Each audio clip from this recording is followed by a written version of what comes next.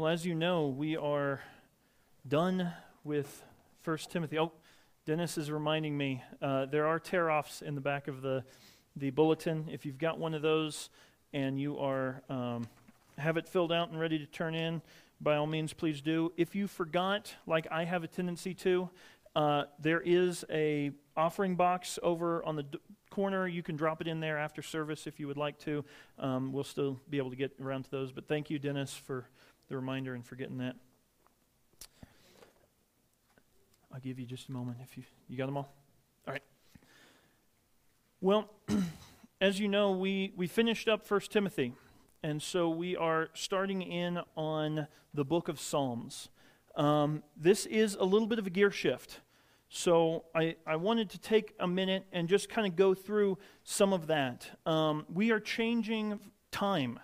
The book of 1 Timothy was written in the New Testament after the birth of Christ, after the life of Christ, and it was how to set up the church, how to live in this new relationship that God has designed for us.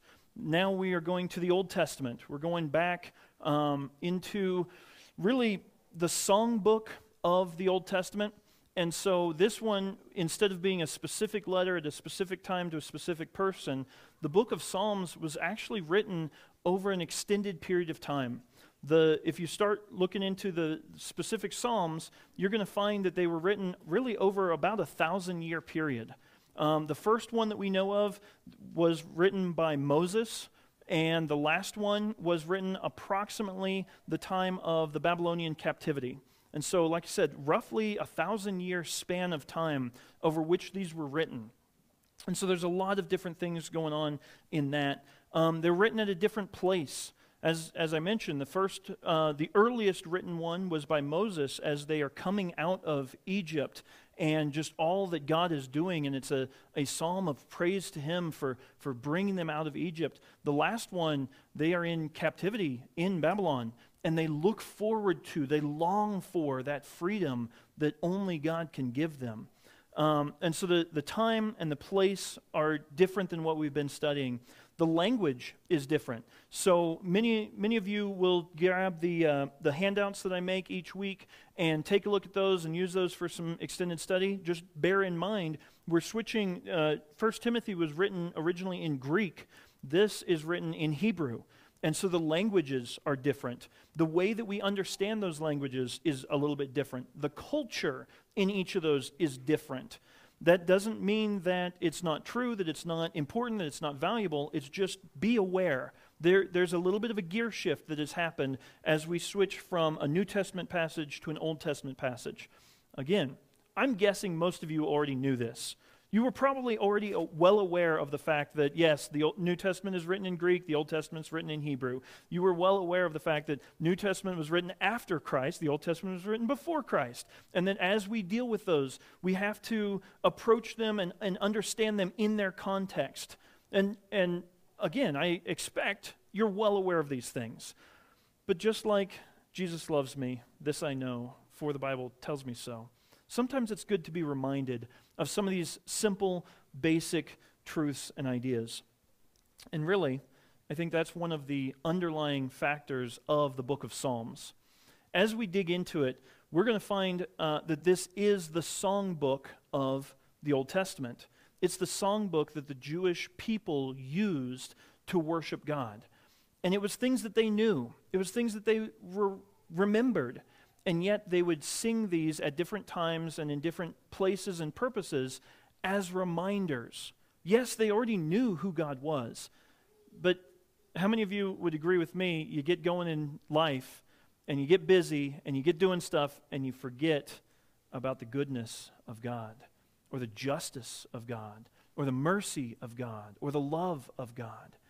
And you get so wrapped up and tied up in everyday life that you completely neglect to remember.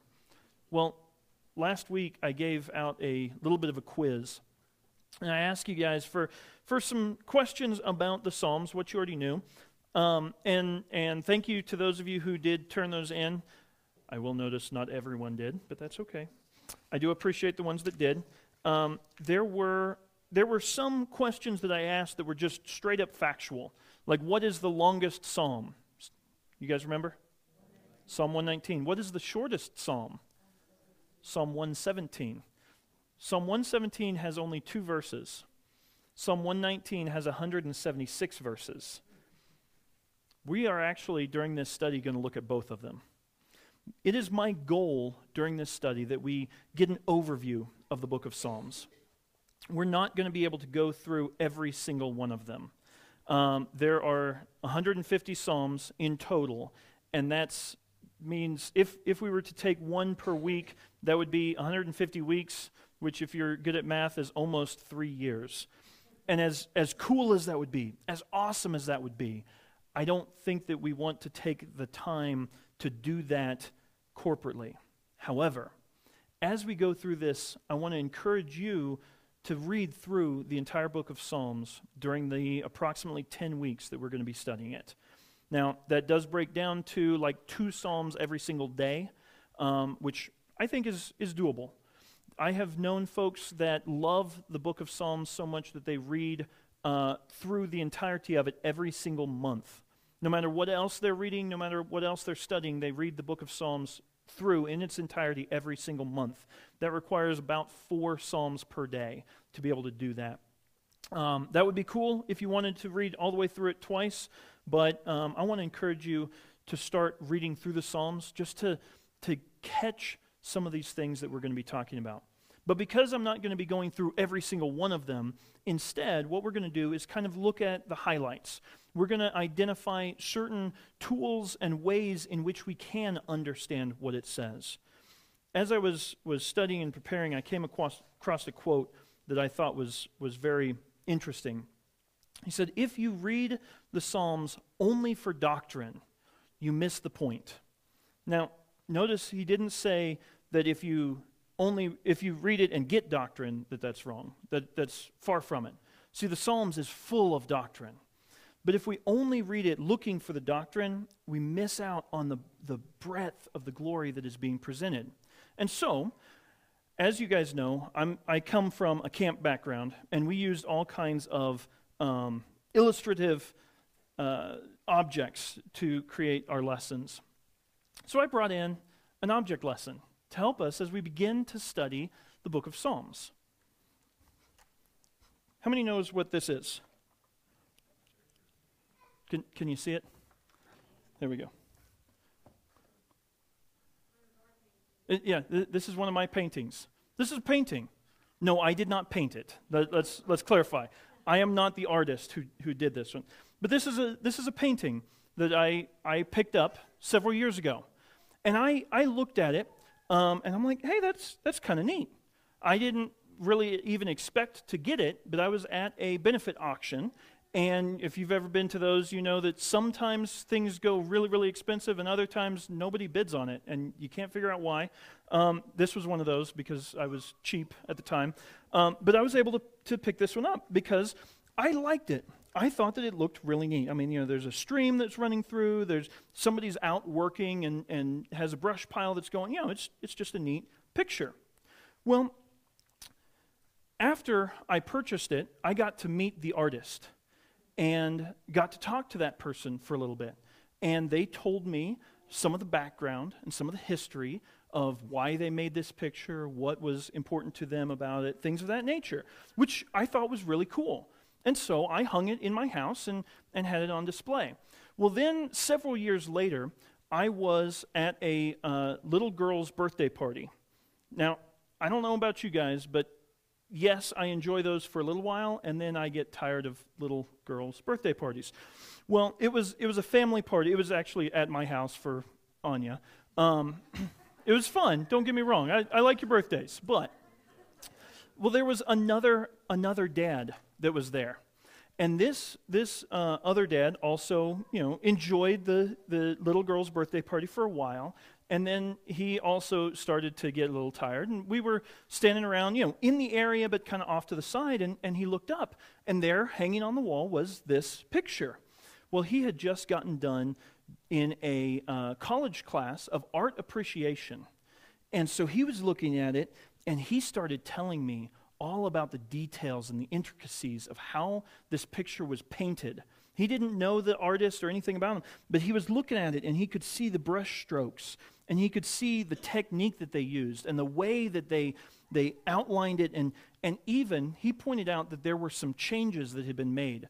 I didn't know this about paintings, but apparently you can start to paint something, and he was talking about the way that the fire was drawn and the way that the fire was made. It showed that it had been painted, and then apparently the artist didn't like it, and they went back and they made changes to it, and they scraped some paint off, and they reapplied in a different way, and the way that the paints are layered, and I mean, he nerded out about it, I'll admit. And he was telling me all kinds of stuff about the technique that was used in making this painting. If you've ever been to an art gallery, or you've ever studied art at all, you'll understand that there's a basic level at which we look at a painting or look at a piece of art and it's like, oh, that's cool. That's really neat. That's the way that I was when I first saw this. I thought, oh, that's a nice picture. I like it. And then as I began to learn more about it, my appreciation for this particular piece of art became more and more and more, because not only do I understand who made it, I understand more about the technique and more of the intricacies of it. What does that have to do with the Psalms? The Psalms are an art form. The Psalms are songs in which people have put together their thoughts and their emotions and all kinds of information, and they've done it in an artful way. And so, yes, we can approach it with that detailed concept in which we pick it apart and we look at every single little brush stroke and we get all tied up into the details. And that's actually a good thing, because then we begin to appreciate the skill and the artistry that went into it. But sometimes we need to step back and look at it as the art form and see the overall picture. And so, as we go through this study, what I want to do, my goal, is not to just intricately examine every single psalm. Like I said, that would take 150 weeks, and I would get bored. I don't know about you guys, but I would get bored by doing that. But my goal is to help us get some of those tools to be able to understand, okay, here's the artistry that's going on. As we dig into it, as we look at those details and those intricate items, we also are able to step back and look at the beauty of all of it combined. So my goal in this is not to exposit the entire book. It's not to academically decipher all of the translative methods and word pictures and everything that's going in, though we will do some of that. My goal is to help us to fall in love with the Psalms, to understand that it is not just an academic type thing, but it's a heartfelt thing as well. If we can fall in love with the Psalms as a special part of Scripture that helps us interact with God in a special and unique way. Now, I told you I gave those quizzes out last week, right? And I got several responses about how to define, in 10 words or less, the book of Psalms. It's a hymn book of the Hebrews. It's praise and gratitude to God. It's various songs and poetic stories. It's praise to the Lord. It's praise and prayer. It's songs, the songbook of worship. It's uplifting. It's David's heart outpourings. And those are all great ways of describing the Psalms. One of the things that I want to point out, though, is when we have a picture, an art form like this, how would you describe this picture? You don't have to out loud, but think about it. Like, there's not really a way to define this picture in 10 words or less. In the same way, I did kind of set you with an impossible task of trying to summarize the entire book of Psalms in 10 words or less. So I talked to a few of you who are a little bit like, oh man, that was so hard, I couldn't do it. Like, I know, I get it. In fact, I fully agree. But I have attempted to do it myself, and this will kind of give us a working way to look at the Psalms. The way that I defined it was a God-approved way for man to respond. Now, we're going to start digging into these Psalms, and we're going to see all kinds of different things that man responds to. Man responds to God. How are we supposed to do that? Man responds to sin. How do we do that? Man responds to despair. Man responds to death. Man responds to violence. Man responds to joy. Man responds to the goodness of God. Man responds to all of these different things. How are we supposed to respond? Now, when I was younger, I didn't like the Psalms. I didn't. I was a very academically minded, very legal mind. And so I loved to nitpick over rules and regulations. Some people hated playing games with me, like board games, because I knew the book inside and out, and I could tell exactly when they were violating rule. That was just the way that I was wired. And as a result, I didn't really care for Psalms because I didn't understand them. And then a few years back, it actually wasn't the Psalms, it was the book of Song of Songs that I took a class in. And I began to understand the way that you interpret music, the way that you interpret poetry, the way that you interpret these things. And I began to understand, okay, what they're doing is laying out their heart. And so I'm not sure necessarily for everyone here which type of mindset you have. You may have a very legalistic, very orderly mindset, and like everything has to fit into that. We're going to get to some of how the Psalms actually supports and encourages that. But others of you may have more of a heart and a mindset of art and feel and those kinds of things, emotions. Well, that's the beauty of the Psalms. That's in there too. So we are going to get to Psalm chapter 1. I know that this is a very long introduction, but I want to introduce the entire picture of what we're looking at with this book of Psalms. I said already that the quote that I ran into, if you read it only for doctrine, if you only approach it with that mindset that I used to have of the nitpicky, detail-oriented stuff, you're missing out. Now, that's not to say that you shouldn't do that. In fact, God created and designed some people with that type of a mindset to be able to do those things, and that is good, and that's important. But at the same time, if you only do that, you miss the beauty and the art and the feel and the emotion that's present in the book of Psalms. Now, many of you probably are already aware of that, but I wanted to just identify a few of those. Now, I printed them out, and I'm going to read through them. I'll give you the references. I did not manage to put together a PowerPoint that has all of these listed, but I'm going to kind of read through a bunch of examples of these emotions. And if I read too fast and you want this list later, let me know. I will get it to you. But in Psalm 38:18, we find anxiety. It says, "For I confess my iniquity, I am full of anxiety because of my sin." In Psalm 33:8, we find awe. "Let all the earth fear the Lord. Let all the inhabitants of the world stand in awe of him." We find brokenheartedness in Psalm 34:18. "The Lord is near to the brokenhearted and saves those who are crushed in spirit." We find confidence in Psalm 27:3. "Though the host encamp against me, my heart will not fear. Though war arise against me, in spite of this, I shall be confident."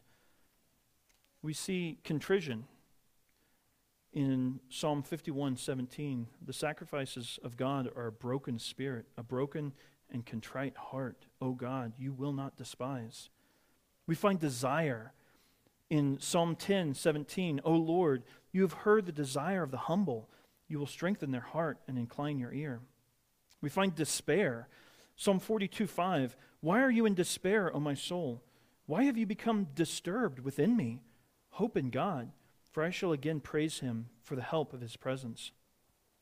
We find gladness and excitement as well in Psalm chapter 9, verse 2.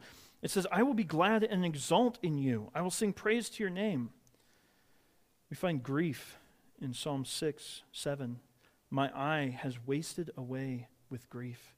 It has become old because of all my adversaries." We find gladness in Psalm 4:7. "You have put gladness in my heart more than when their grain and new wine abound." We find loneliness and affliction in Psalm 25:16 and 17. "Turn to me and be gracious to me, for I am lonely and afflicted. The troubles of my heart are enlarged. Bring me out of my distress. We find sorrow in 31:10. My life is spent with sorrow, my years with sighing. My strength has failed because of iniquity, and my body has wasted away. We even find a question that comes up that's really easy to identify with. How long, O Lord? In Psalm 35:17, Lord, how long will you look on? Rescue my soul from their ravages. We see the entire gamut of human emotion and humans' response to the situations around them. And so, as I said, my goal in going through the book of Psalms is to help give you some tools and some ideas about how do we embrace the Psalms? How do we love the Psalms? How do we respond when chaos begins to happen around us? When joy begins to happen around us? When sorrows come my way? See, we sing a lot of different hymns and songs in this church, and I really enjoy that. I know Jim would love if we had a different music director, and that's fine. I'm not going to argue that one way or the other. But we sing, and if you pay attention to the songs that we sing, you'll find that there is truth presented in them. And that's why we want to be very careful about who we have as that music director, to make sure that the songs that we sing proclaim truth. But there's also emotion in those. When we sing, what's the one where the guy, he loses his family to the shipwreck? It is well. When we sing, it is well with my soul. It is, just think about the emotion he must have had pondering, I've lost everything. But it is well with my soul.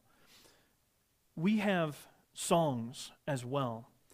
But the amazing thing about the book of Psalms is that these are God-approved responses. And so as we dig into them, as we get going, we're about to turn to Psalm chapter 1. I want to encourage you, embrace that emotion. Don't be like I was, like, oh, no, I want to be just the strict, stoic, never crying or never being a part of it. But this is how we respond to God. As we open the book of Psalms and turn to Psalm chapter 1, we're going to begin at the beginning. We're going to begin with the foundation that God gives us of how are we going to enter into this process of understanding what is my response supposed to be. Now, I started off the entire series by asking the question, what is worship? I'm not actually going to answer that until we get almost to the very end of the study, because I want to lay some groundwork, and I want to examine what does the book of Psalms give as examples, as ways in which we respond to God and in which we respond to what's going on around us. But it all starts in chapter 1. And Psalm chapter 1 lays the foundation. It lays the basis for everything that's going to be coming afterwards. Now, each of these psalms originally was written as individual songs. Like I said, they were written over approximately 1,000-year period of time. But then, at some point, they were all compiled together and put into an order.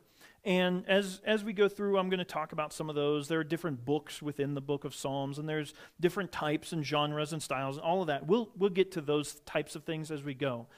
But Psalm 1 was set at the beginning of the book. I believe it was set there intentionally so that we understand that as we get into these emotions and as we get into this art form and as we get into all of the music that's coming up, we need to understand a certain baseline of what's going on. And that starts out, I'm going to go ahead, like I always do, and read through the entire chapter that we're looking at, and then we're going to go back and kind of break it down. And like I said, I want you to be able to step away from the picture and get the big picture idea, but I also want you to be able to dig into it and see every little brush stroke and every little intricate idea that's being presented. So let's go ahead and read the chapter, Psalm chapter 1, starting off in verse 1. How blessed is the man who does not walk in the counsel of the wicked, nor stand in the path of sinners, nor sit in the seat of scoffers. But his delight is in the law of the Lord, and in his law he meditates day and night. He will be like a tree firmly planted by streams of water, which yields its fruit in its season, and its leaf does not wither. And in whatsoever he does, he prospers. The wicked are not so, but they are like chaff, which the wind drives away. Therefore the wicked will not stand in the judgment, nor sinners in the assembly of the righteous. For the Lord knows the way of the righteous, but the way of the wicked will perish. How blessed is the man. Now, obviously, we have to start off, if we're looking at the brush strokes, if we're looking at the intricate details, what does that word mean? What is it to be blessed? Does anybody know? Just if you've studied it, if you've looked it up before. Honored, okay. The word itself means to be happy. How happy? But as I was studying and looking at that one and trying to understand how happy, I looked up some of these, and I don't have that paper with me. I looked up that idea of blessed, and as you go through, you're going to find in the book of Psalms, that word is used, I believe, 26 times in different ways. And some of those examples are not real joyous, like happy, happy, joy, joy, I'm so excited type happy. Some of them are actually kind of rough. How happy or how blessed is the one that God rebukes, that God gets after. And wait a minute, how could I be happy if God rebukes me? Well, in the New Testament we find that God gives his rebuke to his children. It means that God loves them and that God desires what is best for them. And so even punishment at times can bring me that kind of happiness, that kind of blessedness, because God's honoring me, God's wanting me to become more like who he wants me to be. But then there's another one that says, how blessed is the man whose transgression is forgiven, whose sin has been covered. Well, that would be a different kind of happiness altogether than the one who's being rebuked.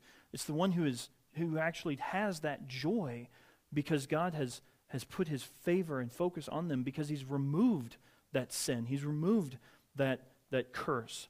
And so this idea of blessed, it is happy, but it's not just a short-term temporal type of happiness in which we enjoy an ice cream cone. How many others like ice cream, right? That makes you happy, doesn't it? My daughter's back here. She's like, oh, yeah, yep. That ice cream makes you happy, but not in this kind of happiness. Okay, so blessed or happy is somebody. That's what we're about to dig into. Let me ask you a question. Do you want to be happy? Do you want to be blessed? Well, if you take the time to study through and look at this idea of blessed, like I said, some of them seem a little bit tough.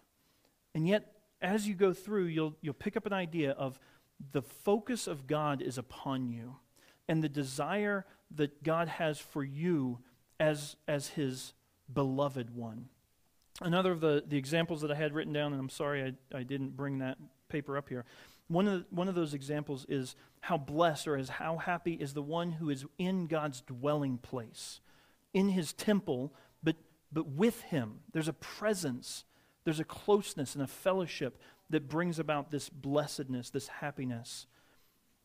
So we would love to be happy all the time with ice cream. That would be great. But that's not quite the type of blessedness, happiness that is being presented here. I think as we go through this passage, though, we're going to pick up an idea of what kind of happiness are we dealing with. Blessed or happy is the man, that's generic, is the person, the individual, who, and then this is one of those items in which we step back a little bit and we pick up a way in which the art form is listed. We're going to find three sets of three. Three things with three items and three people. So, blessed is the man who, number one, does not walk. Number two, does not stand. Number three, does not sit. Okay, three different items, three different actions that we're going to see, but three results of those, three locations of those. Who does not walk in the counsel, that means the plan or the ideas. Who does not stand in the path, the way or the road. And number three, who does not sit in the seat, that's the dwelling or the spot of these three things. So far, we have this idea that blessed or happy is someone who doesn't do certain things. Okay, who doesn't walk in the counsel of the wicked, who doesn't stand in the path of sinners, and who doesn't sit in the seat of scoffers. Well, what are those three? What is it to be wicked? That is an open question. You're welcome to. Okay, someone who's ungodly, right? Any other ideas? Someone who's morally wrong. As I was digging into this one, I got the idea of a guilty one, which is, an ungodly, a morally wrong. Someone who is guilty, okay? I love using the example of speeding just because it's a simple one that we associate with regularly. If you have ever been guilty of speeding, raise your hand. Okay, thank you for your honesty. You're a guilty one. That's what it is. If you have done it, you are guilty. Well, the next one, nor stand in the path of sinners. What is a sinner? Okay, everybody. Yes, technically. But what does this word mean? What's the idea here? Okay, someone who falls short, someone who misses the mark. There's a little bit more going on here. Not just one who has done those things, but a regular offender is the idea that's being conveyed here. So you'll notice, not only is it three sets of three, there's a progression that we're starting to get into. Now, I told you this is an art form. We're looking at some of the technique of the brushstrokes in this. And I think that this is really fascinating because he starts off with the negative. Now, we're getting into the hymn book of the Old Testament. And he's starting off, blessed, happy, is someone who doesn't do certain things. And he starts off with a negative. He says, how blessed, how happy is the one who does not walk in the counsel, that's the plan, of the wicked. How many of you just walk around on a regular day, right? Mostly. That's a movement, that's a continuous. You're not stopping, you're not holding still, you're walking. So how blessed is the one who doesn't even walk, being moving in the plans of the wicked, the guilty one. But then we get to nor stand. Now notice that there's a progression here. They used to be walking and moving, now they stopped and they stood there. It's very easy to go be out and about and to walk down the street and you see people who are guilty. And honestly, sometimes we're even guilty ones. Someone who does something and you don't associate with that plan or that process. You're not a part of that. And so how blessed, how happy is the one who doesn't walk that way, in the way of someone who's guilty, but additionally, or more than, continuing that, nor stand. So instead of walking down the street, you stop and you talk to and interact with the one in the path, the way, the road. You didn't even get on the sidewalk of the way of sinners. And like I said, that's kind of the idea, is a repeat offender, a regular offender. Now, I asked how many of you have ever sped. You speed once, you're guilty. You're guilty of speeding. I don't encourage it. It happens. What if you constantly always set your, not speedometer, what's the, cruise control, thank you. What if you always set your cruise control 5 miles above? Well, then you are a regular speeder, okay? Now we have some sheriff's deputies. I was informed they're not police, they're sheriff's deputies. My apologies. So we have some of those guys and various others who technically they could pull you over for that, right? If that's your regular, but they could have pulled you over for one offense, and you would have been guilty. And that's not what we ought to be, guilty at all. But then we definitely, so more than a continuation, we don't want to be regular offenders. So blessed, how happy is the one who doesn't walk in the counsel or the path, the plan of the wicked ones, nor stand in the path, the way of sinners, the repeat offenders. But you've noticed it's building, right? Well, what's the next one? Nor sit. Now we went from walking around to standing to sitting. And this idea of sitting is like the comfortable area. How many of you in your living room have like your chair? You're comfortable in your chair, right? That's your spot. Bernie's over here laughing at me like, yep, I got one. I have a chair, and I'll tell you stories about my chair later. But I have my chair. Well, how blessed, how happy is the one who does not sit, dwell, stay in the seat of scoffers. Now we've seen this progression of movement, our actions, walking, standing, sitting. We've seen the plan and the way and the dwelling. What about this idea of wicked sinners, scoffers? We started off with one who is guilty. They did it once. But then we moved on to the sinners, the repeat offenders. Well, what is scoffers? In that same idea, this is someone who brags about it. You ever talk to, I hope none of you actually do this about speeding or anything else for that matter, but have you ever talked to someone who's like very arrogant about that fact? They're like, yeah, I was out on 97, I was going 120 miles an hour, just flying through. That's not good. That's really not good. And I'm using something simple like speeding, but what are some other ideas that we could connect with this? What are other sins in which we fall into this pit where we start off and we're like, yeah, I mean, it's okay. I can do a little bit.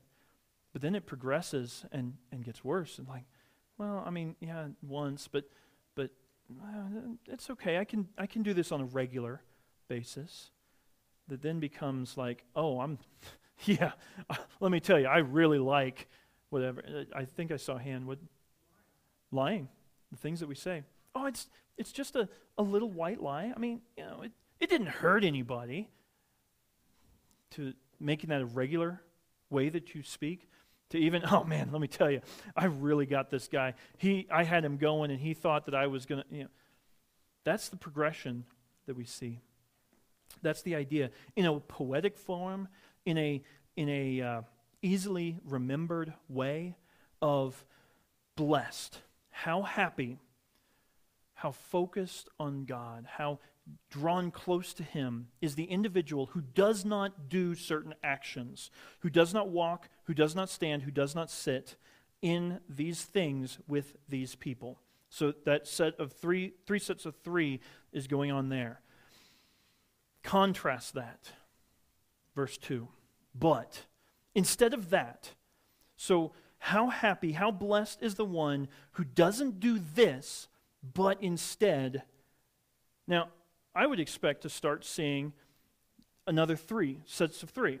So instead of walking in the counsel of the wicked, he walks in the plans of the godly. Instead of standing in the path, he stands in the path of the ones who love Jesus. It's like you would expect that kind of thing. That's not what happens. That's not what we have. Instead, it's a major shift in which I think that the psalmist is trying to draw our attention to this even. Like, instead of acting that way, what do we have? But his delight. He finds pleasure. He enjoys. Now, hang on. We just had a major shift. It's not the actions that make us happy, that make us blessed. It's something else.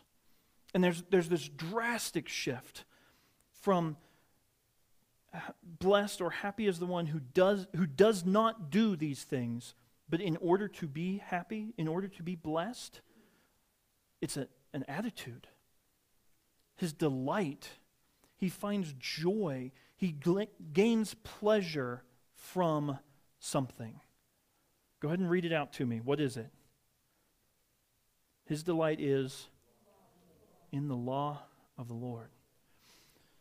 We have this contrast of one who does his own thing, does what he wants to do, as compared to delights in, finds pleasure in the law of the Lord. Now, what is the law of the Lord? Well, the word itself is Torah, which is actually a section of the Old Testament. I was telling you that we've got a shift from Greek language to Hebrew language, right? Well, the word that's used here is a word that means the Torah, or the 5 books of the law of Moses that Moses gave us. But it's also used as a broader term to encompass the entirety of the Old Testament. We actually have an example of that in the book of John. John chapter 15, verse 25. Jesus refers to the law, and then he quotes from Psalm 69, verse 4.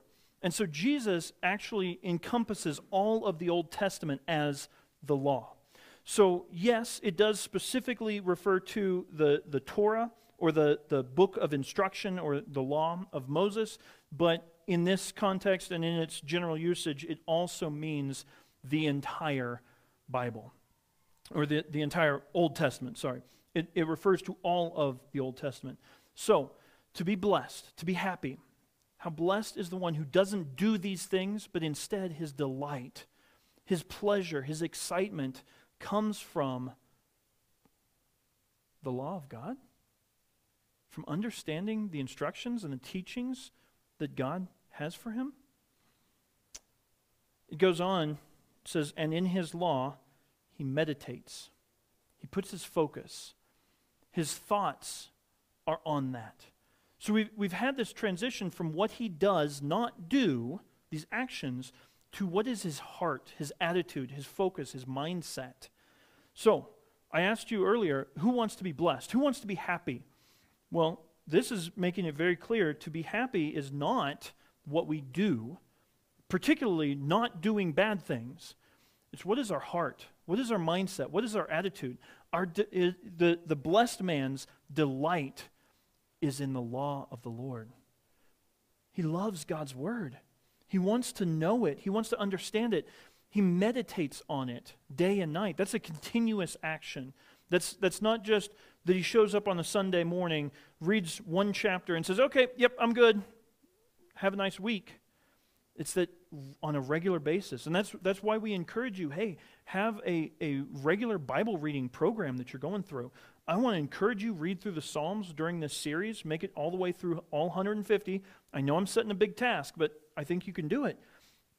But if we want to be blessed, our delight is in the law of the Lord. Our meditation, our focus of our minds is on his law, is on knowing what he has written and what he has instructed and what he desires from us.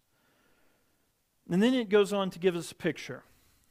One of the reasons that I brought this particular, including the story, but also we have a stream of water and a tree. Now, there's a picture that's presented in this. He will be like a tree firmly planted by streams of water, which yields its fruit in its season, and its leaf does not wither, and in whatsoever he does, he prospers. That's a pretty neat picture. One of the cool things about Psalms is that there are these word pictures. This is called a simile, is the technical term for it. Something is like something else. And we see that all throughout Scripture, all kinds of different places. Well, what is the word picture that's going on here? If you could paint a picture of what's in your mind right now, I'm going to guess that everybody has a little bit different picture of what a tree, a good, strong, beautiful tree next to some water would look like. And for me personally, I grew up in the Midwest, and I got to go canoeing on the Merrimack River quite a bit. And it's not a major river. It's a little bit bigger than the Deschutes in this area, but you could canoe down it, and as you would go, there were all of these trees alongside. But the thing that I noticed about these trees were that they were constantly falling into the river. As the river would flow and a flood would come through, it ate away at the bank, and these trees would fall down. And so in my mind, this didn't really make a whole lot of sense until I began to understand Hebrew culture and the society that they lived in and the location that they lived in. And my guess is that you guys probably actually understand this a bit better than I did because y'all live in a desert area. And I'm starting to get to know this. Well, interesting thing about this, he will be like a tree planted. The idea is transplanted. This wasn't just a tree that happened to grow in that area. It was specifically and intentionally located where it was located. So it wasn't a tree that just grew up beside the river and then the riverbank flowed across it and it falls down. That's not the kind of tree that we're talking about. What we're talking about is a tree that was selected and planted intentionally in a spot. And then we get into these streams of water. Again, I'm thinking of a river that floods and goes down and flows and all of that. That's not the idea that's being conveyed here. The word is channel or canal. You guys, you're familiar with like digging a trench to get the water to flow into a specific area to hydrate that ground. So that's what's going on here. And I didn't understand that as a teenager. I thought, okay, just like these big cottonwoods that are just constantly falling down. That doesn't make sense. I don't like Psalms. They're not. But as I begin to understand the word pictures that they're presenting, you know a little bit about the Israel location. It's a dry, arid country, and yet, in order to have these olive trees or other kinds of trees, they intentionally plant them right where they want them, and then they dig a channel beside it so that the water will nourish the roots, and it's been cared for and it's been taken care of. That's the picture that's going on here. Blessed is the man who doesn't do these things, but instead loves God's word, desires, meditates on the law of God. The example that's given is that he will be like a tree that has been planted. Well, who planted him there? If we love God, if we love his word, God plants us right where he wants us to be. And he nourishes us and takes care of us and digs that channel so the water will nourish our roots. Well, what happens? Which brings forth its fruit in its season. If we want to be blessed, we're going to be fruitful. We were talking in Sunday school about the fruit of the Spirit, right? We're going to have certain results, certain things come about because we love God, we love his word, we want to meditate on it, we delight in it, we draw our pleasure from it, we're not doing these other things. We're blessed, we're happy, we're who God wants us to be because of our association and our relationship with him, and he has nurtured us, he has planted us, he's put us exactly where he wants us, and we bear fruit. Additionally, its leaf does not wither, and in whatever he does, he prospers. The wicked are not so. Again, we have a contrast. We have the individual that is blessed, who doesn't do certain things but delights in or loves other things. And that's one person being exemplified in this passage. The wicked, however, are not so. They are like chaff. Now, we just had this beautiful picture of a well-cared for, well-taken care of tree that is right where it needs to be and that has everything that it needs to be fruitful, to multiply, to produce fruit, to always be green. And then we contrast that with the wicked who are not so. They will be like chaff. Who knows what chaff is? Jim, what's chaff? It's the leftovers when they harvest the green. The shell around the seed. The leftover, worthless shell of the grain. And if you know farming, they, in various ways and methods, they separate the grain from the chaff, and the chaff is just blown away. It's worthless. It has no value.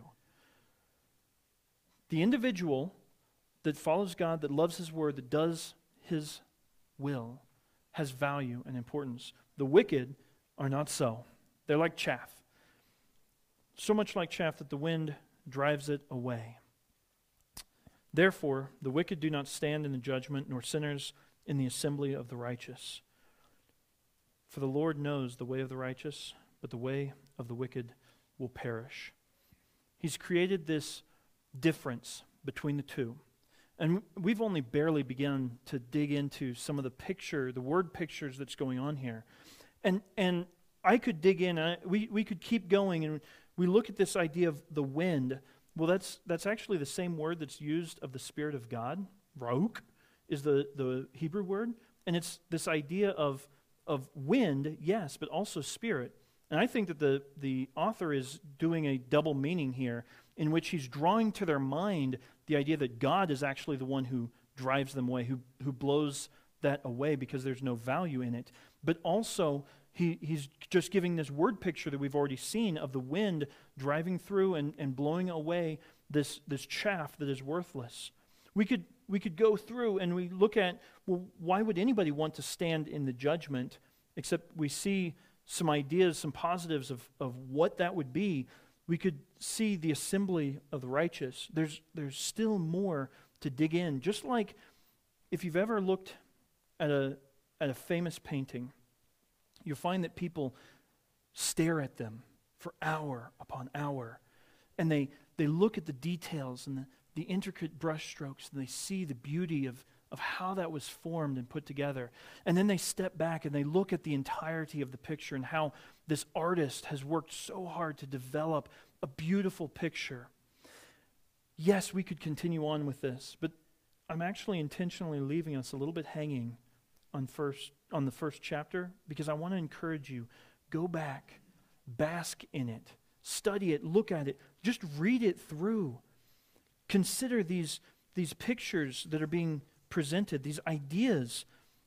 He's making this contrast. And the key takeaway beyond doing that I want to dig out for you comes in verse 6. The Lord knows the way of the righteous, but the way of the wicked will perish. As we go through the book of Psalms, we're going to see this contrast between the way of those who follow God, the ones who love Him, who love His Word, who delight in His Word, who desire to know Him, who desire to be close to Him, and those who don't. And as we go through, we're going to see all kinds of pictures of the difference that makes in the lives of the psalmists. We're going to see David, time and time again, call out to God, God, wipe them out, get rid of them, be rid of them, because they harm me, they draw me away from you. And we're going to see David and other psalmists say, God, I long, I desire, my only hope is to be with you. I want to be in your presence. I want to see your face. We see this distinction between types of people. And as you study, as you learn, as you look at the Psalms, I want to encourage you to ask the question, which one am I? Am I the righteous or am I the wicked?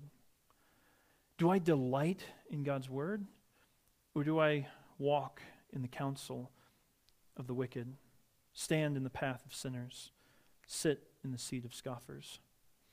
The psalmist has gone through creating this beautiful word picture and showing us an art of what's going on so that we can embrace this difference, and not just mentally, although that's part of it, but with all of who we are, with our emotion, with our will, with our heart. We see this beautiful picture. Blessed is the man who does not walk in the counsel of the wicked, nor stand in the path of sinners, nor sit in the seat of scoffers, but his delight is in the law of the Lord, and in his law he meditates day and night. He will be like a tree planted, firmly planted, intentionally planted by the streams, the canals of water, which yields its fruit in its season. Its leaf does not wither. Whatever he does, he will prosper. The wicked are not so. They are like chaff, worthless, which the wind drives away. Therefore, the wicked will not stand in judgment, nor sinners in the assembly of the righteous. For the Lord knows. The Lord knows the way of the righteous, but the way of the wicked will perish. I want to encourage you as we go through this, embrace the art, the beauty, the passion that the psalmists present as they talk about doctrine, as they talk about truth, as they talk about the Word of God. It's not just up here. It's in our heart. It's in their inner being. And that's what they want to draw out, because God created us with a mind and a emotion. And all of that together is designed to worship God. Let's pray. Dear Heavenly Father, Lord, thank you for your word. Thank you as we embark on this new journey in Psalms. Lord, help us. Help us to learn to worship you with all that we are. Lord, we will dig into the details and the intricacies of some of these psalms, because they're so beautiful. They're so well crafted. There's such an artistry that went into them.